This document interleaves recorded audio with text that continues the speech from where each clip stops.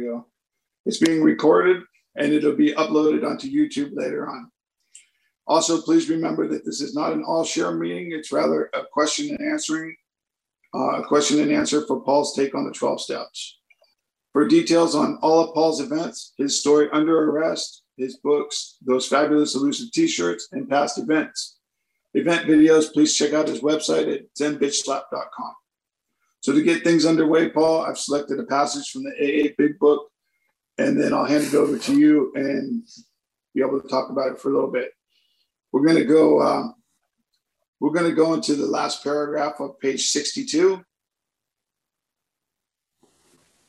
And so it's the last paragraph on 52 page 62. 62. Yeah. All right. So it's the last paragraph. This is the how and the why of it. This is the how and the why of it. First of all, we had to quit playing God. It didn't work. Next, we decided that hereafter in this drama of life, God was going to be our director. He is the principal. We are his agents. He is the father, and we are his children. Most good ideas are simple, and this concept was the keystone of the new and triumphant arc through which we would pass to freedom. When we sincerely took such a position, all sorts of remarkable things followed. We had a new employer. Being all-powerful, he provided what we needed if we kept close to him and performed his work well. Established on such a footing, we became less and less interested in ourselves, our little plans and designs. More and more, we became interested in seeing what we could contribute to life. As we felt new power flow in, as we enjoyed peace of mind, as we discovered we could face life successfully, as we became conscious of his presence, we began to lose our fear of today, tomorrow, and the hereafter. We were reborn. I'm going to stop there and let you have it from there, Paul. Thank you. Hey, thanks, Mike, and everyone else who allows these talks to occur, these meetings. Paul, alcoholic. Yeah, this is sort of the meat of the program, I feel. How and why of it would be pretty comprehensive, yes? When you say the how and why of something, it's sort of covering every base. And if you look at the 12 steps of recovery as a linear process, first and next would have a different meaning, yes? First would be very essential for the next. Next without the first wouldn't be the next, in a way. So first, to quit playing God is essential. So the understanding of that which is playing God and maybe entertaining it as not you would have you not playing God anymore because you wouldn't be identified with that which is playing God, yes? It isn't like there's going to be a quitting of playing God. You're just going to recognize what's playing God isn't you.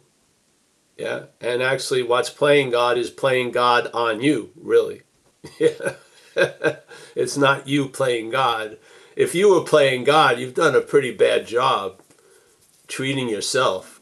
You would think you would have won every argument by now or gotten anything you wanted and never got pulled over, never got arrested, and always had high-level, high-quality alcohol and drugs. Yeah. It didn't seem to look that way, but there was a lot of playing God, so I would say it's obvious something's playing God on us, yeah? Because look at what we put up with, yeah? Look at what we put up with. Look at what we adapt to. After you lose any sense of what you were when you were younger, and you become a vehicle of this oppressive nature, self. Yeah, it's not a pretty descent, I don't feel. And you would think if you were playing God, you would have pulled the plug on it. Yeah, you would see, Jesus Christ, my God playing is going the wrong way. Let's have a moment of reckoning and start moving the other way. But we seem to be powerless against the descent. So what does that imply? What does it mean? All these glaring examples of something that's dominating us. Why don't we see it clearly? Why are we confused about it? How the hell would you categorize how it was when you were out there, you playing God? You would categorize it if you took a minute or two that something was playing God on you, really. Yeah? And so the quit playing God is withdrawing our belief that we are that which is playing God, which let's call it in recovery self, yeah? So we quit it. We quit identifying with that which is playing God, because obviously, we go over this a lot, if that which is playing God tries to quit playing God, that's playing God. It can't get out of it, yeah? Because it's always in the act of playing God. So stopping playing God would be another act of playing God. It just, that's how it goes, yeah? So how can you quit playing God? By seeing you're not that which is playing God, yeah? Maybe ultimately it's all of us, yes? But for us to get a certain balance, we have to see this aspect of what, if you want to call it us, I like to picture it as something foreign, because it's such a dominating aspect, everything else is suffocating. All the other aspects of what you could possibly be or be directed by is suffocating. It's oppressed. It's sort of pinned down on the mat. So let's look at that which is defeating us as other than us, because then the mental logic can understand the possibility of being free from something other than itself. It can, yeah?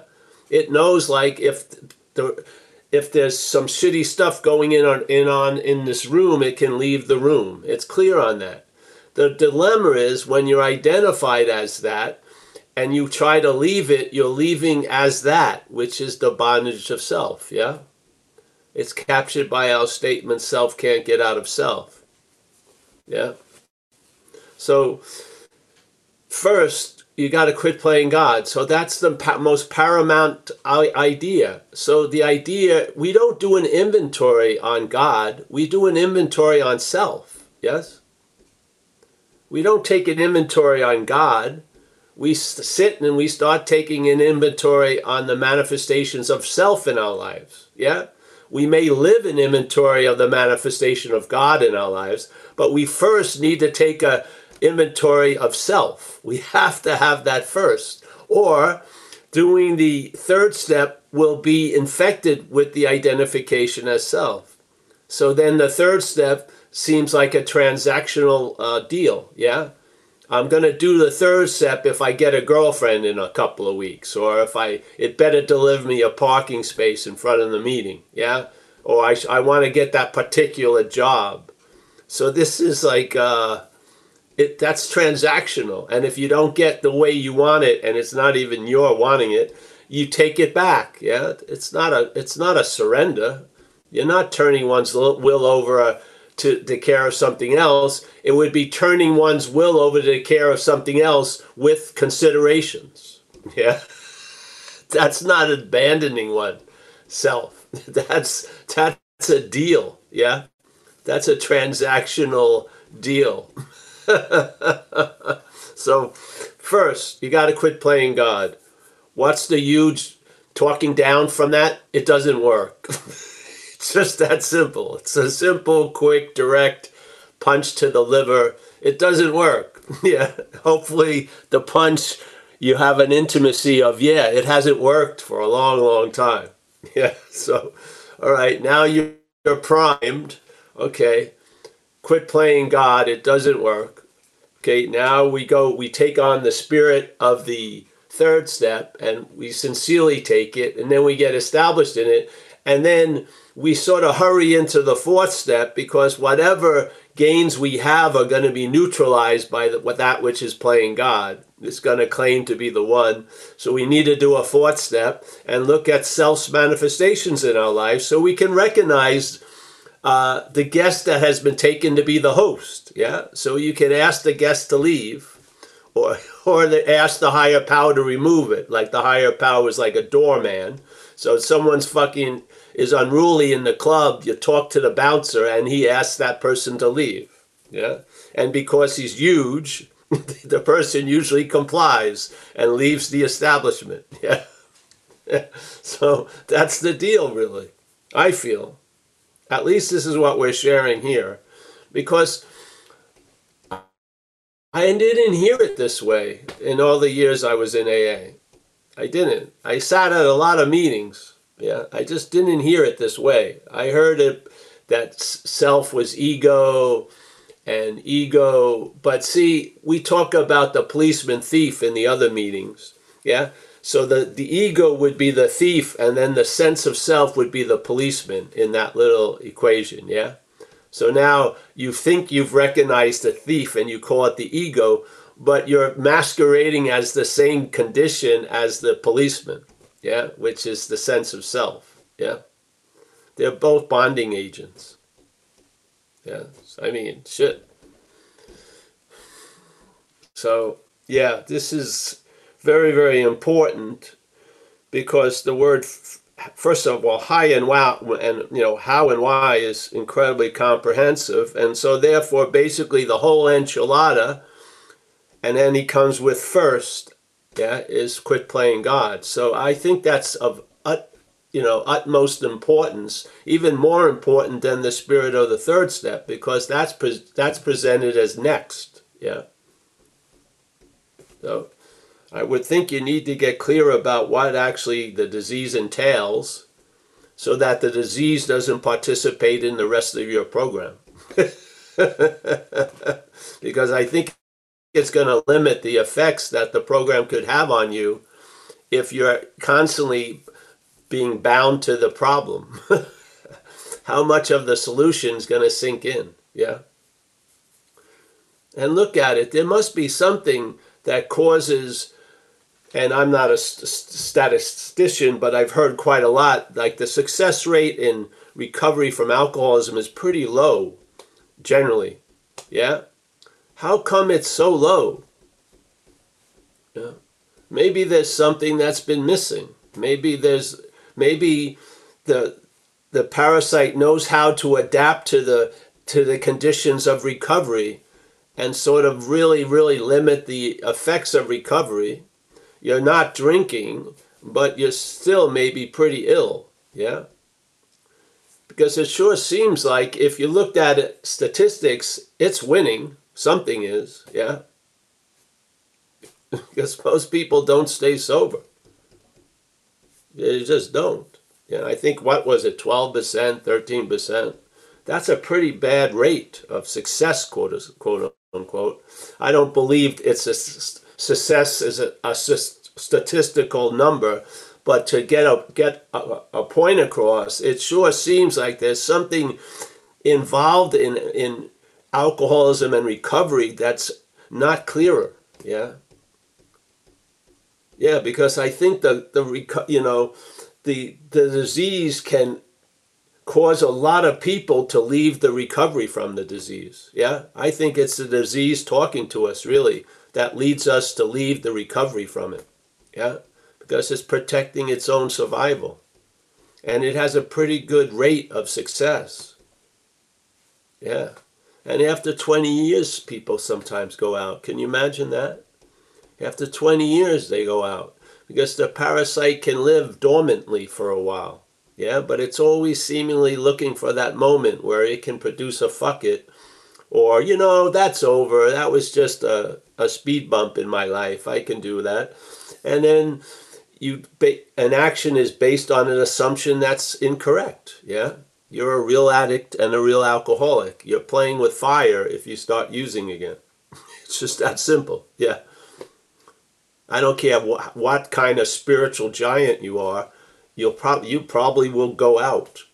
Yeah. So, yeah, I feel.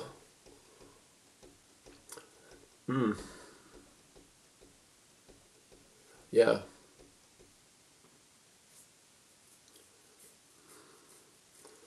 I went to a live meeting yesterday with one of my sponsors, which I haven't gone to in a while. And I got there a little late. And someone was sharing from the book. I'd like to find it where it is. And it was talking about being relieved from the prison of uniqueness. Yeah.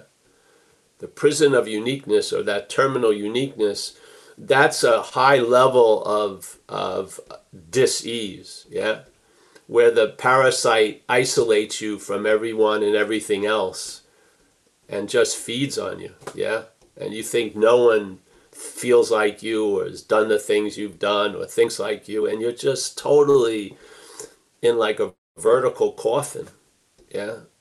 There's nothing coming in or out without it being surveilled by the parasite. It's just insane. Yeah. So I sort of like that, freed from the prison of uniqueness. Yeah. And he was just talking about the commonality, you know? Like I have a shirt that says, yeah, it's hopeless, but not serious. Yeah. You know, a lot of people seem to have been taken over by alcoholism. It's not a unique thing for someone to be taken over by alcoholism. Millions of people are. Yeah. But when you're taken over by alcoholism, one of its effects is feeling incredibly unique. Why is that?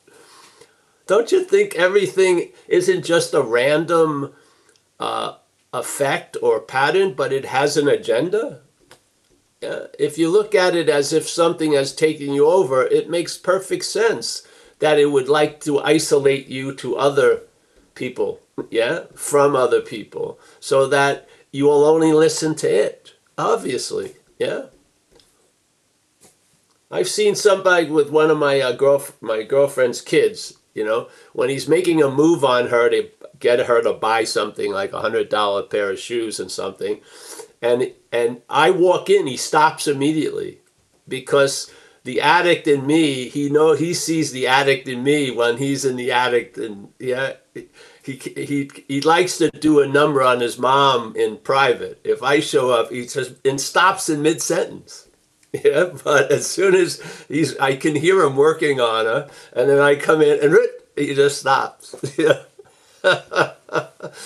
But when you're isolated with that, there's no stopping, is there? Yeah. It will just go on and on and on. So the more and more we share at these meetings, the more certain, well, I don't know how more certain you can be if you're in the being convinced, but let's say the certainty, the note of certainty just plays more and more and more. I'm open if there's a new, you know, recognition like that alcoholism is, yeah, but I feel it's rooted in the act of being identified as it, yeah, so that when it speaks to us, we hear it as us, yeah. I just feel that's the only way it could work its magic on us. It would have to convince us that we're us, you know, we're it. I just can't see it, how it would happen any other way, yeah. And at least they brought us to the general neighborhood of the, you know, the problem resides in the mind, so that makes complete sense, that the mental processes are captured by its activity and are being used to support its activity and its idea at our expense. So, yeah, thanks. Another day free from the bondage of self. Not bad. Yeah.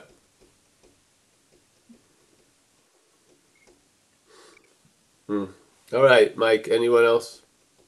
All right, let's see. I don't see any hands up right now. If you have any questions for Paul today, please keep your hands up. Just shares. Say again? Shares or whatever. Yeah, it doesn't matter. Okay. Anybody? Here we go. Stephen from Boise. Come on in, Stephen. Yeah, thanks. So I love the reading, Michael, that you did. That's one of my favorite couple of paragraphs there. So I just thought I would share this, sort of on the same line. You know, sometimes, Paul, you talk a lot about self getting to a place where you eventually end up with the, you know, effort. And I had an experience. Hopefully this may help somebody else. I had an experience earlier this week where a whole series of events, which seemed, you know, I always wish I could talk in the historical, like this is what happened to me 20 years ago in early sobriety. This was like 72 hours ago. This stuff doesn't always, it's always there. And I had a whole series of events that, with the advantage of hindsight here on Thursday, looking back on Sunday, I can see how ridiculous it was. But at the time, it just seemed like it was kind of the end of the world. And it didn't get me to a place of effort. I don't get there very often anymore. I really don't. What it did do is it got me to a place of not enough. If I look at my life kind of objectively and where I'm at and where I was, life's pretty awesome. But that little parasite jumps right in and says, well, yeah, it's okay. But, and then I start, here's all the things you don't have that you should have. And to me, it's like, when they talk about the flip side of the same coin, it's the flip side of the same. It's just a slight different, to me, it was just like a slightly different variation on the same theme. It didn't get me to the effort. It got me to the life is okay, but it could be, you should have all these other things, which really is just one short step to the effort. It's a really close, that's not a big leap to get from that to the other. So I don't know if that'll help anybody, but I had that experience and it was just really interesting to see it. And then to talk to a sponsee who was going through almost the exact same thing. And then to talk to my sponsor, that always helps. My experience is, one alcoholic talks to another, they both stay sober because it gives you some objective look at what's really going on, not what's going on up here. So I just thought I'd share that because it's amazing it's just amazing how this stuff can still fly up. But what I find so beneficial about these, your talks, Paul, is you really understanding or the exact nature of the wrong and where this is coming from, why this stuff is coming up. And I also love what you talk about when that voice, that self is talking to you about this stuff and telling you not enough. Don't take it like a CNN headline. It's from Comedy Central. Like I love the way when you put that. It's don't take it. Just you hear it. Just don't listen to it and understand where it's coming from. So anyway, thought I'd share that. Thank you. Yes. Well, thank you, Steve. The thing is, if you got those things that you think would make it enough, that wouldn't be enough. That's the addiction. Yes. It's just never enough. And it'll just do more, change what the more is. But that's it. It's just sort of, the program in a way has it in idle. And it just wants to get kicked into first gear. And then it's just going to second and third and then crash into a wall. Yeah. But the idea of when you listen to it, that's first gear. When you follow it, that's second gear. Now the gas pedal's being hit. Yeah. Yeah. Then third gear, it's everyone else's fucking fault. And then there you go. So the idea that, if we could just not listen to it would be great. But let's just see that which is presented as me listening to it may not be me. Yeah. That's the beauty of it. Just not to question what's being heard, but to question the listener. Yeah.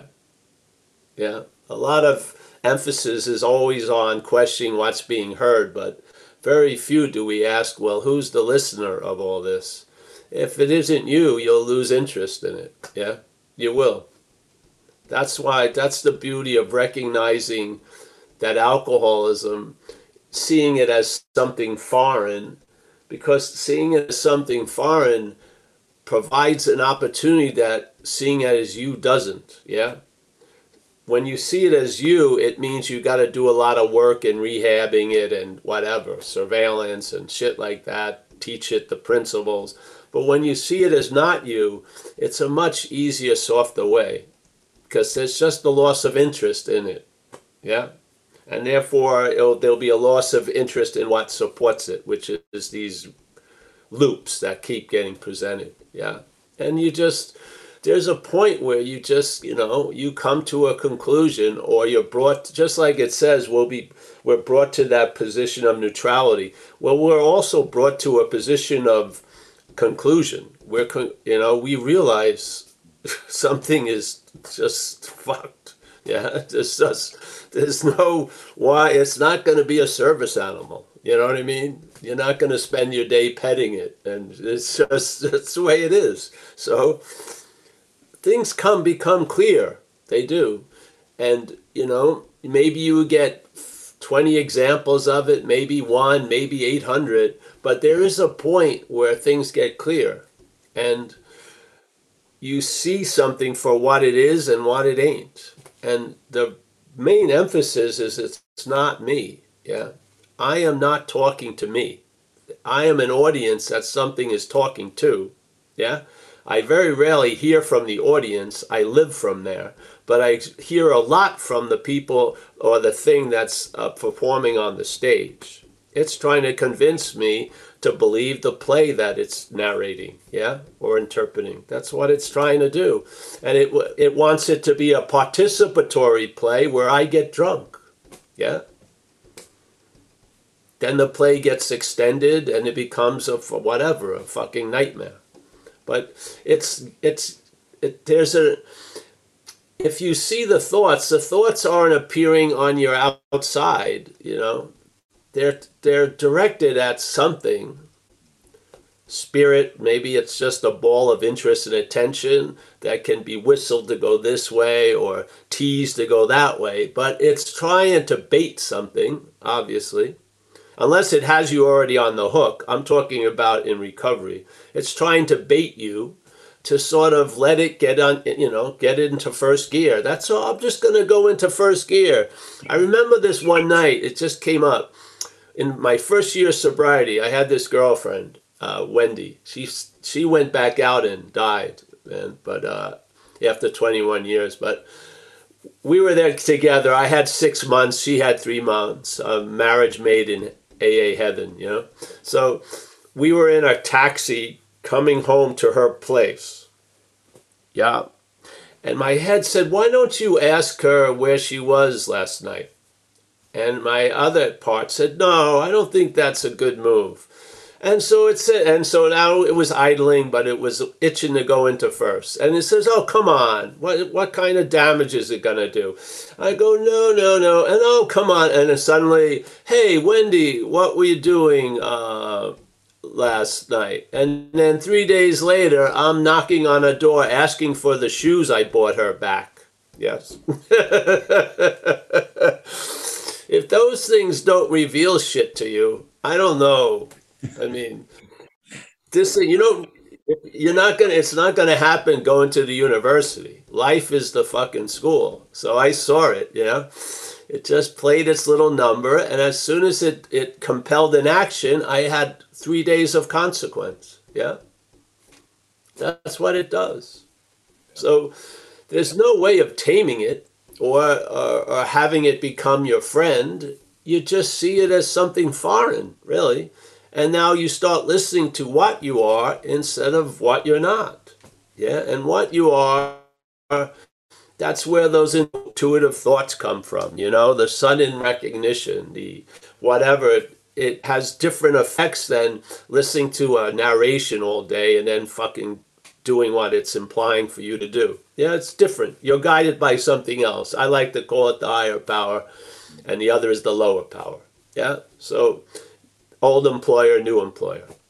Yeah, now I feel like let's make it really broad. Perhaps there's a better way. Trusting something infinite rather than finite self. That's really basically it. So tell the truth about the trust in finite self. Yeah. And then by telling that truth, there'll be a sufficient loss of interest in finite self that there will be true faith in the infinite. Not as finite self, but faith in the infinite. Yeah? The finite self will be neutralized. Yeah? Because if you have faith in the infinite as the finite self, that's truly faith in the finite self. Yeah? You're still playing God with God. It's playing God with God. That's why it doesn't work. Yeah. So, yeah, you see this stuff, you share it. People who didn't see it start seeing it. They see patterns that they weren't seeing before. And so now they start recognizing what they're not.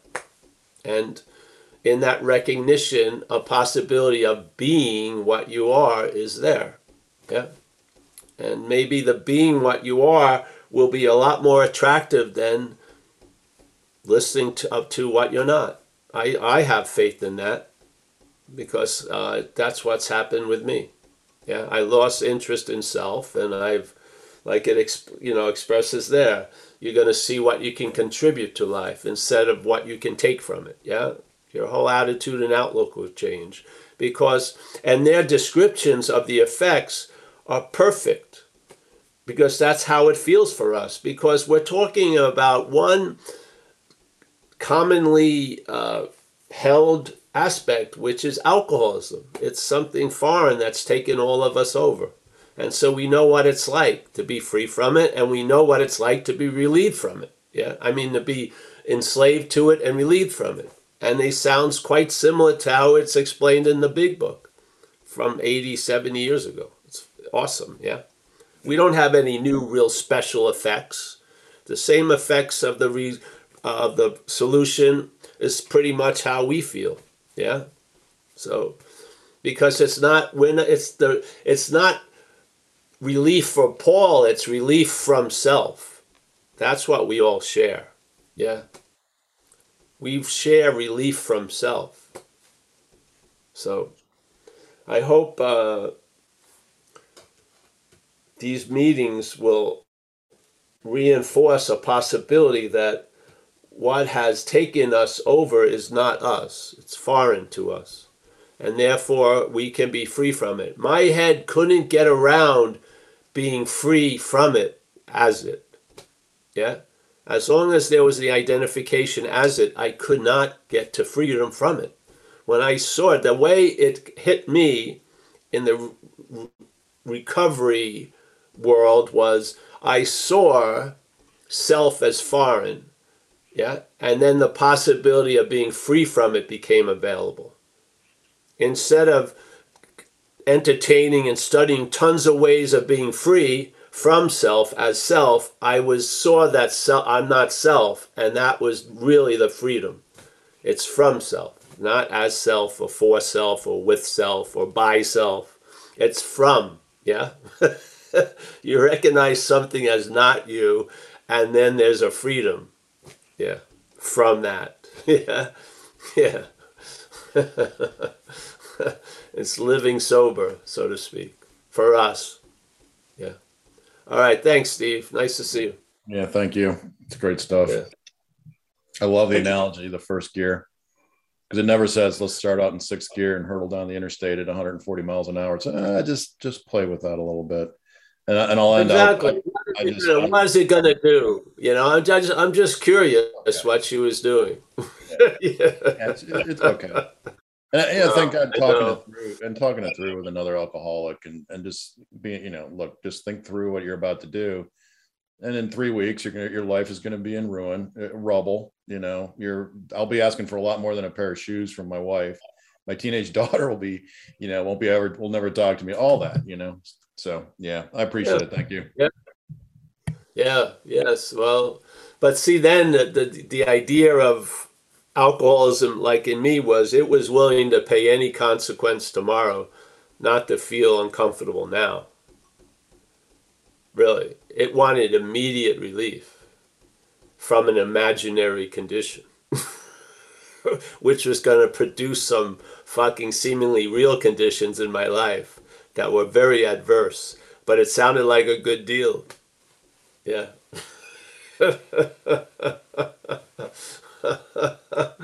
It's called slavery. Yeah. Enslaved to old ideas that never produce new results. They keep producing the same old results.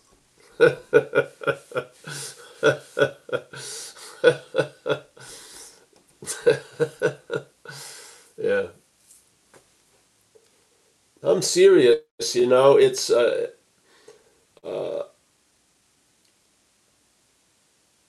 just having people get and stay sober is not a frequent thing. Yeah. So I really feel the problem is really injected itself into the solution.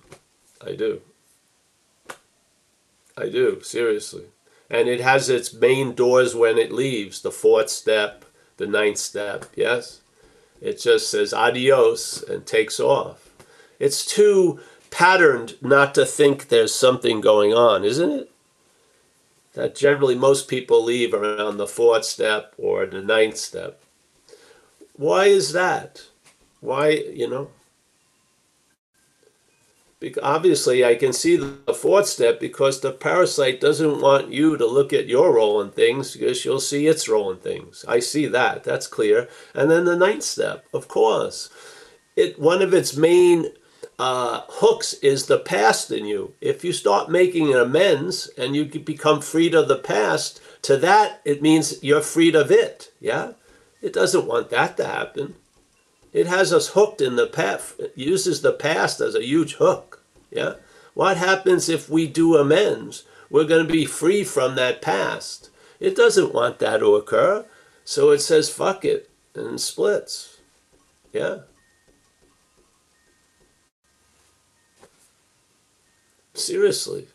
If you look at not just us, but generally in the community, you see patterns of stuff. Just like in Narcotics Anonymous, they realized the 3 parking spaces, institution, jails, and death, and how many people start from their own unique supposed conditions and situations, but always end up in those 3 fucking parking spaces. That's something that has a lot of value in, to recognize that. Because obviously it must be the same driver driving all these millions of people to the same place it would take anyone. Yeah? So let's recognize that. And the idea of when does most people go out in recovery? It's commonly held that it's the 4th step and the 9th step. Usually, at least that's what I used to hear a lot in the community. People, they're ready to go to the inventory process, bye-bye. Yeah? Like that. And then the 9th step. Yeah? Why would that be? One has to do with seeing your role in things, which would mean you'd see the parasite's role in things. And the other is to become all right with the past when the past is the biggest hook that the self uses to keep you at bay. Yeah? That keeps you bound to the guilt and shame of all that shit. Yeah? It doesn't want you to be free. So maybe it will let shit happen, but when push comes to shove, it usually shoves us out of the program. It does.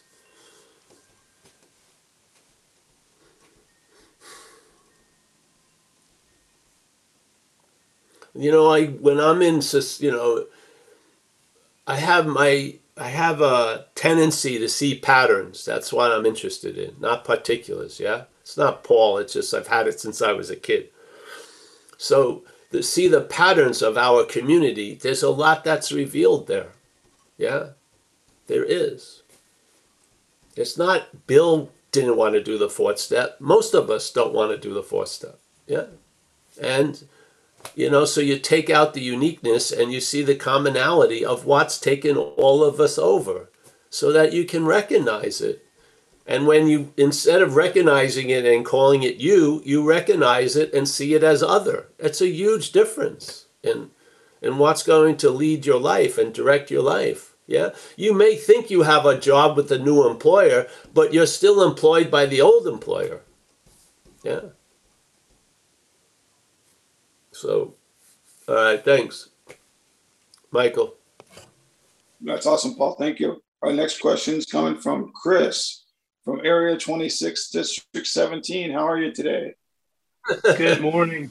Hi. I forgot to change my thing. I'm in Lexington, Paul. Hey, Chris. Yes, I know you. Nice to see you, bro. Hi. Good to see you again, my friend. Thanks, Michael.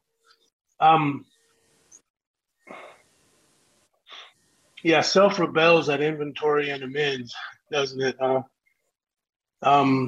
It seems like freedom from self is freedom to be a part of or participate in the infinite good. I really like what you said a few sessions ago, that no one recovers from being an addict. They no longer identify with that condition. I didn't say it just like you did. You said it better. But I've thought about that a lot in the interim, and you're touching on that today. And that really struck me hard and was very helpful. So I appreciate that. Paul, I'd like to hear you talk more about the transactional nature of life, which you kind of touched on today, or life, this experience, this 3D thing that we do here in this human condition. But because it seems like when I touched on that, when I first got an inkling of what that transactional nature of this existence is about, this whole thing is set up that way. It's everything's a trade, you know. My best example of this was I traveled to Spain in 1988 on a summer study program, and we visited a lot of cathedrals there. And I noticed that, like in a Catholic or Episcopal church, they'll have a little candle set up, and a little donation box here in America. Well, in Spain, they were on timers and electric lights. So you'd put in a peseta for 25, and you get your 7.5 minutes of grace. And that's always been the example. That's the example that I use, because talk about transactional. It's like, okay, I'm willing to pray for 7.5 minutes for this person, but I didn't even stay. I put my 25 cents in and left after 3 or 4 seconds. But so the vagaries of this transactional condition that we find ourselves in, it's everywhere. And I just would like to hear you talk some more about that. And it could be another time. It doesn't have to be today, but thank you for bringing that up. And thanks for letting me share. Oh, you're welcome, Chris. I don't know if I want to speak about it today, because it's, in a way, it's outside topics that I don't want to share an opinion on. But we're living in a society that profit is the god, yes, and it's transactional, yeah. There's a currency, emotional currency, spiritual currency, financial currency, and there's a lot of trading and swapping, yeah. And there's a lot of pressure put on the players that if they don't play, they're going to get whacked, yeah. They're not going to be able to have children, let's say, or stuff like that. So there's, if the gifts don't get you to play, the punishments will, yeah. So it's we're living in, like, we're in Rome, and you have to, in a way, do as the Romans do, but you're not Roman, yeah? So there you go away. That's what I would say. And I think you can live in this life and have a non-transactional life in a life of transactions. I do. And I think the spirit of recovery and the emphasis of surrender to the higher power captures that. Yeah. AA provides us principles to live in a world of other principles, let's say. Yeah. And we do the best we can with that, and at least the great North Star of the principles is, I'm not managerial quality, and something has done for me and is doing for me what I can't do for myself. And that has become a very, very comprehensive condition in this life. Yeah, I really had the experience of when I entered recovery, because I had surrendered to a program for 2 years, yeah, based on not having anything to do or anywhere to go. I had surrendered to the police many times. I had surrendered quite a lot in life. And when I finally was introduced to the spirit of surrender in AA, you know, what's going to happen in the surrender is really more important to what you're surrendering to. You know, when I surrendered to the cops, I went to jail. You know, when I surrendered to this program, they kept me away from myself and I thrived. Yes, they did a job, but I would have to live in there the rest of my life to keep that condition going. I came into AA, and the idea of surrender has allowed me to become a free-range alcoholic, you know, that's fucking a pretty expansive realm in surrender, yeah, to me. So I had a spirit, it just hadn't been met with the right match, and AA was that match. I saw the spirit of the third step clearly in my own take, and I realized that no human power could get me sober because it hadn't, and I had a mother who would have done anything for that to happen, and it didn't. And yet something did that which no one could do, no love of a human could do in this life. Yeah, so that had a pretty profound effect over time, being relieved of active drinking and using. Yeah, where I never had a strong thought or feeling about it. I mean, I've never had a solution as worthy of the term solution as recovery.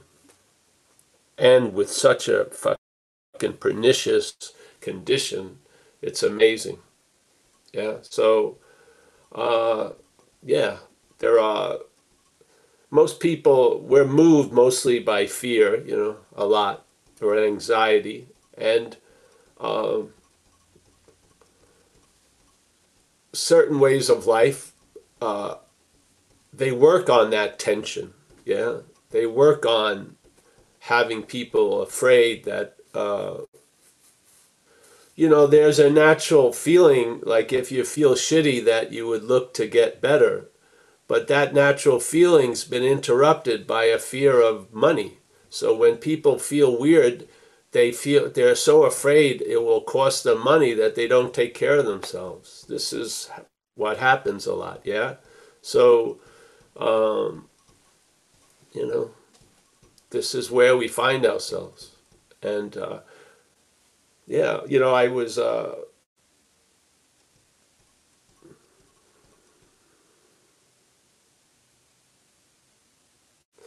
really believe if you change in a small way, that's a very big deal.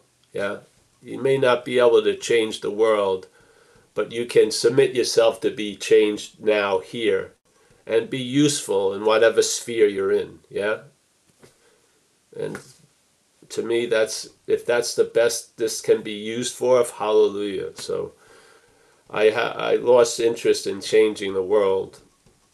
Yeah, because I just have. But I'm interested in offering, you know, any possibility that would allow you to travel lighter and for me to travel lighter. Yeah.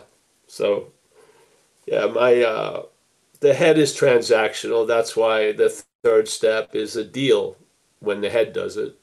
And it says, you know, and where the head will tolerate shit to a certain point, that's not acceptance. It's waiting. It feels if it tolerates it long enough, it's going to get what it really wants. When it doesn't, it flips out usually. So there's no acceptance there. So the head is, yeah, the head is I win, you lose. That's how it goes. So, yeah. Isn't it interesting So that? Isn't it interesting that when you gave up the desire to change the world, here you are changing the world. Well, it seems to work that way. Yeah, because the tool doesn't direct the project. Something else directs the project and uses you as a tool. The tool doesn't direct the project. You know what I mean? Or the nail would always be, the hammer would always be looking to nail shit. You surrender the tool, yeah, and then it gets put to good use by the new employer. The new employer is running the project, not the hammer. Yeah, that's the spirit, yes. That's the spirit of it. That's how I feel. Yeah. So, yep. Thanks, Chris. Yeah. Thank you Anyone much, else, Michael? Walter, he's got a question. Walter, how are you today? Walter. Good evening. I wonder about the fourth step, you know. Also, just now you talked about changing the world. Well, that's a long time ago. What I did trying to change myself, and also the fourth step, doing that, looking at all the shit I've been in. I mean, I also come to the conclusion, or also I see the only thing I can get out of the fourth step is that I basically see my madness. The insane situation I got into with the insane people I've been around with, and what my part was it, you know. And nowadays I find myself in a position, I'm kind of scared to have contact. I do have contact with people, but I'm very scared if I'm making the right move or the wrong move, you know. Just now a friend of me is in problems, and okay, I'm doing service, but I'm very careful with it. I'm scared, you know, that I do the wrong thing or get myself in serious problems, you know. And by the way, it is a total miracle I got out of the alcohol once again. You know, you make it sound really very serious, and I'm very painfully aware how many people finally go out of the program and kill themselves or drink themselves to death. It happens a lot. So yeah. It is a miracle. Well, Walter, with this, you know, with the life things, with working with people and stuff, they capture it in on page 63 where they say, you know, you'll learn that you can face life successfully. So you'll learn that you can face helping someone else successfully for both of you. Yes, these things happen. This is the experience. And it's not your madness you're going to see in the fourth steps. You'll see the madness that was imposed on you by this identification as self. It's completely different than seeing your madness. You see the madness as yours, and then it's revealed that it's not. That's the beauty of it. But if you put it off, if you don't want to look at your madness, you're never going to see the source of the madness. Yeah? Because that's what it hides in. It hides in your reluctance to look at where it is, really. Because if you did, you'd recognize it. So we want to avoid the madness, and that's a perfect environment for the parasite to thrive in, really. Yeah, we don't want to look at it. We don't want to tell the truth about it. Yeah, we just want to ignore it, and then it occupies a lot of our space. Yeah. So, yes. But when you can see the madness, I do want to look at it, but I do know that by helping people, I got myself a lot of times in troubles. And then the whole chain of resentments, etc., etc. I don't have to tell this whole chain. Well, then you take it. You take it slowly, and then take an honest appraisal. Yeah, don't get stuck with your old idea that it's always going to fuck up when it doesn't. You know, honor it that it didn't fuck up, and then perhaps this other way gets stronger. Yeah. That's what it Okay. says. How do you face life successfully? Yeah, to find out that you can face life successfully is you need to face life first. Yeah. And then you realize, well, I have all these old ideas. It's never going to work, but I have evidence it's working right now. So now the old ideas come under review. Yes. And now they're replaced by new ideas. Fucking life's working. Yes. I can be available to others and not get taken advantage of or fucking go crazy. Yeah. Hallelujah. Now I can recognize I can have boundaries where there's needed to be boundaries. Yes. Boundaries. Don't eat the whole pie. Take a little piece of the pie and see if it doesn't affect your digestion system. So try a little, see if it works, and then you're more open to do more shit. Yeah. Thank you. You know, I learned about not going, the suggestion when you would go on a 12-step call would be go with someone. Yeah. Now I learned the importance of that 2 times when I wasn't with someone else. So I recognize that's very good advice because shit happened when I went by myself. Yeah.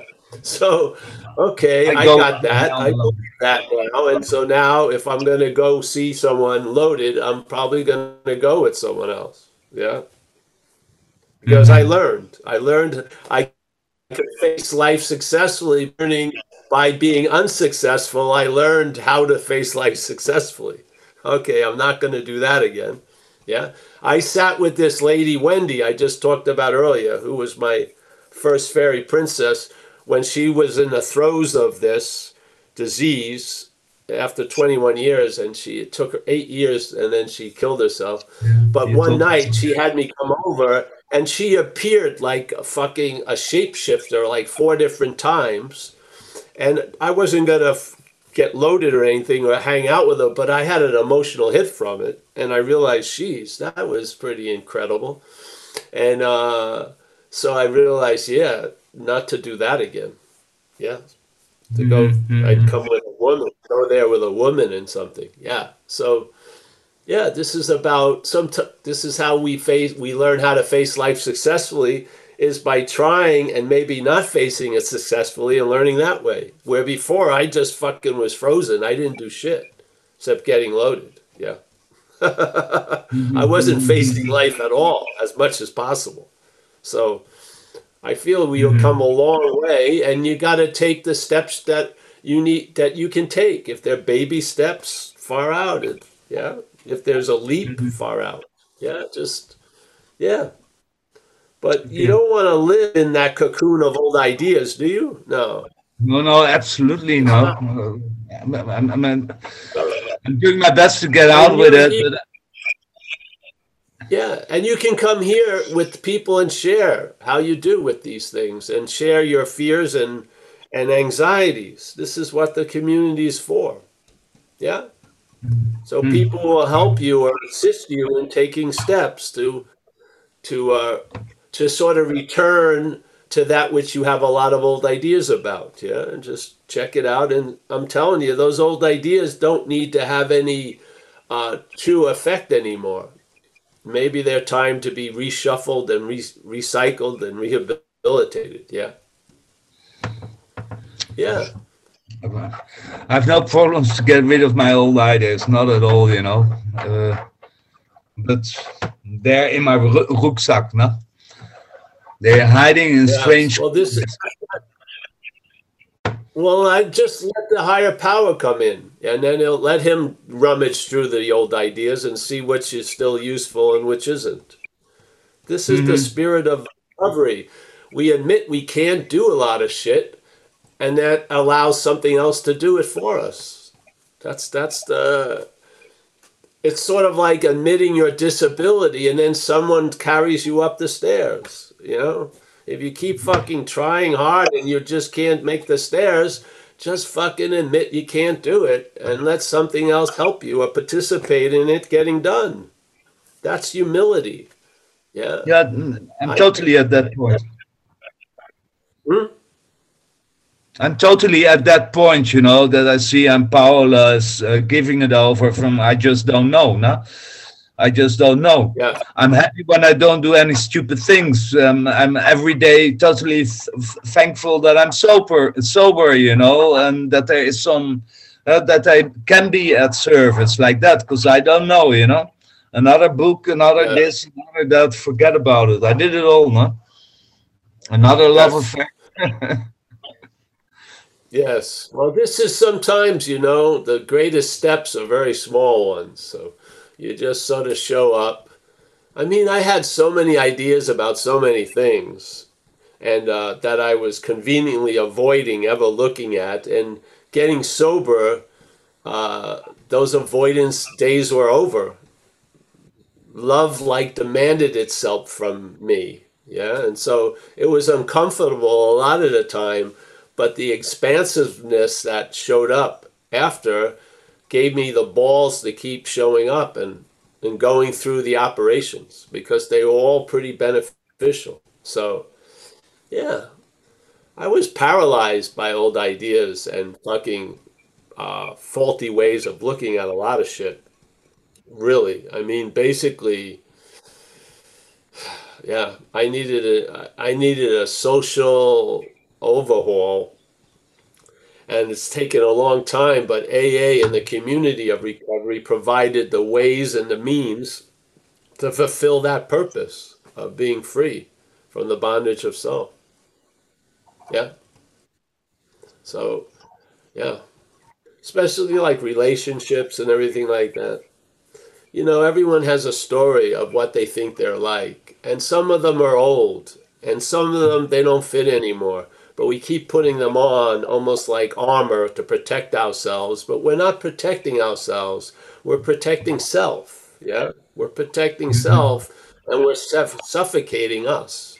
And AA, you know, brings you a lot of times to those points. So where that jumping off point of either I'm going to just do the same old and pledge allegiance to the old ideas, or I'm open to a new possibility.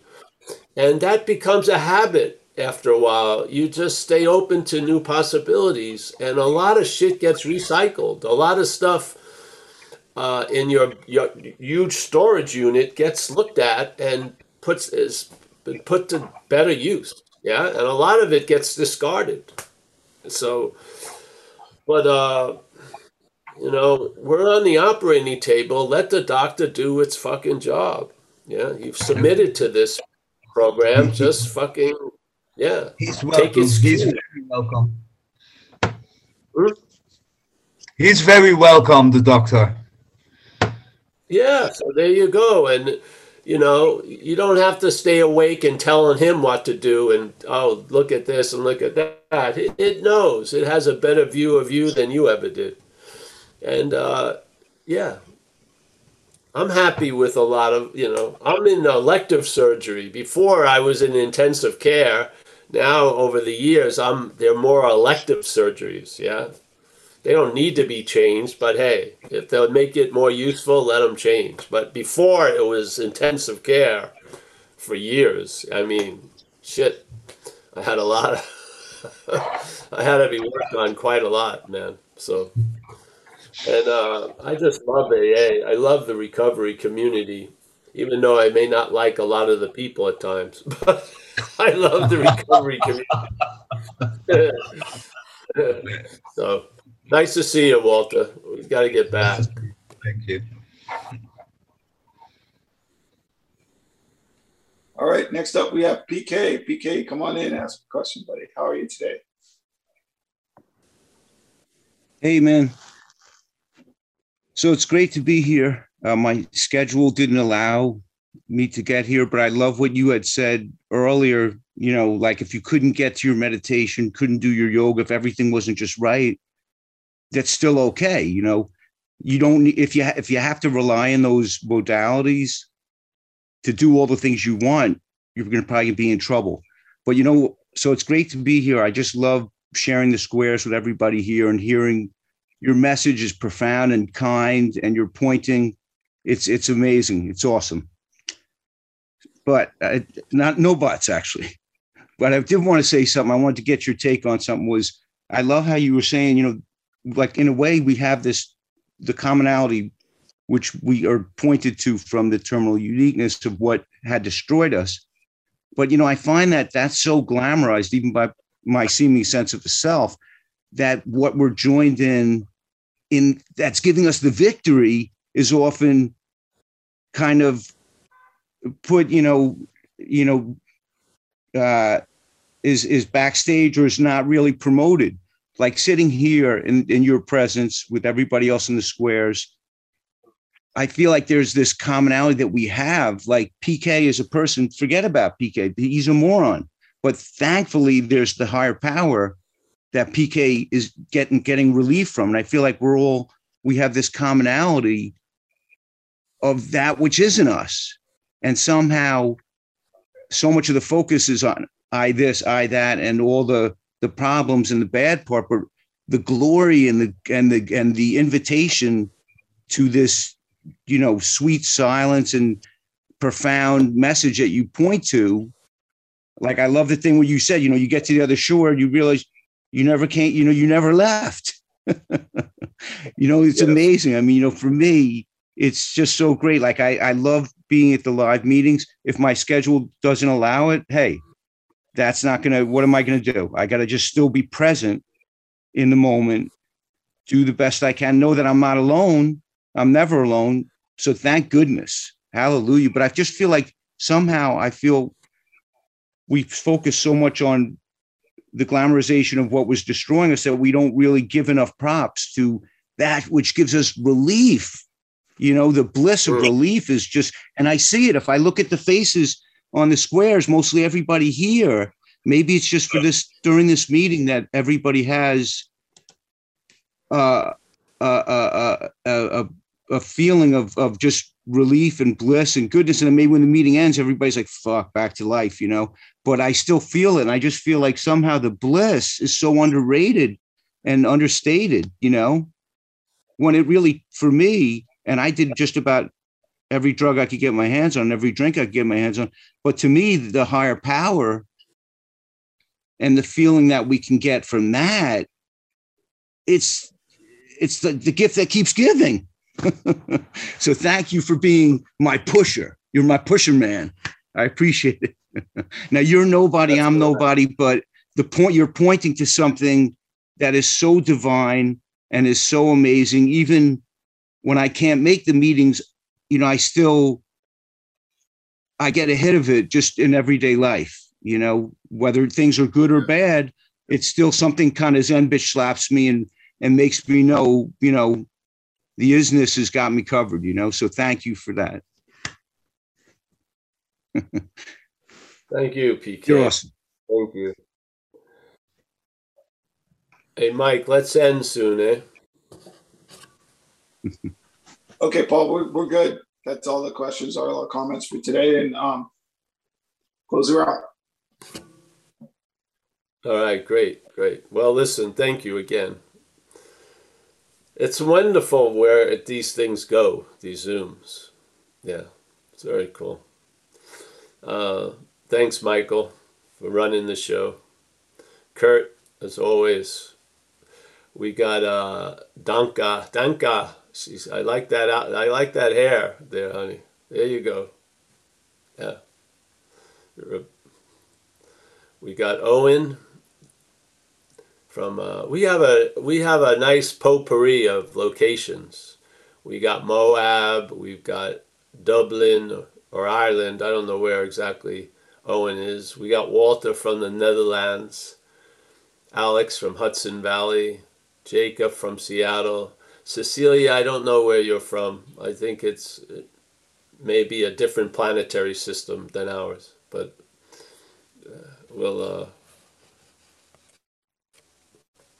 we've got Gregory from Moab, my handler when I'm there. Thank you. Very nice to see Gregory. PK from Long Island. Yeah, he's handling the past for me. Yes. The Long Island past. That's a haunting past. Wow. Paul from the UK. Nice to see you, Paul. Roman from Germany. Nice to see you, Roman, as always. Mike P. I don't know where Mike is from. Where are you from, Mike? Atlanta. Oh, Atlanta. Wow. Yeah. He's in one of the outskirts of the then Bitch Slap Reach. Yes, It's yeah. And thank you, Paul. Thank you for trouble all. extending down. Yeah, right on, man. Thank you so much. Oh yeah, you're welcome. Cool. Yeah. We got Rich A from the UK. Nice to see you, Rich. Yes. We got Mickey from Madeira. Nina from LA, but I swear she's from New York, but she says she's in LA. All right. We got Tommy from Ireland. Just never see him, but I feel him. We've got David B. I think I know he's in America somewhere. Yeah. Right outside Detroit, Ferndale, Michigan, Detroit, Michigan. Outside Michigan. All right. So we got Jason from San Diego. Yeah. We got Chris from Lexington, Kentucky. We got Oliver from Berlin. He always has nice pictures up. I think that's it. Some other stragglers with phone numbers. Hey, thank you, everyone. Very nice day. And I hope it continues for all of us. Yeah? Yeah. And what's today? Thursday. Yep, Friday, 1 o'clock, live, and also on Zoom. In the tent encampment, under the blanket with Michael Z. Yeah. All right. I'll see you guys. And also, we're having Thanks, that Paul. gathering up here. People are coming over to where we live. I think it's the 9th, 10th, and the 11th. If anyone's interested, get in touch with Nina here. She has the... Yeah? Yeah. Good. Perfect. Yeah. And we have the meetings lined. We're going to have one at night, Friday, and then go to eat. Okay. 7 o'clock, I think, a meeting. Go to eat after at 8. Yeah? Sounds good. All right. See you, everybody. Have a good day. Bye-bye. Take care, Paul. See everyone. Thank you, Michael.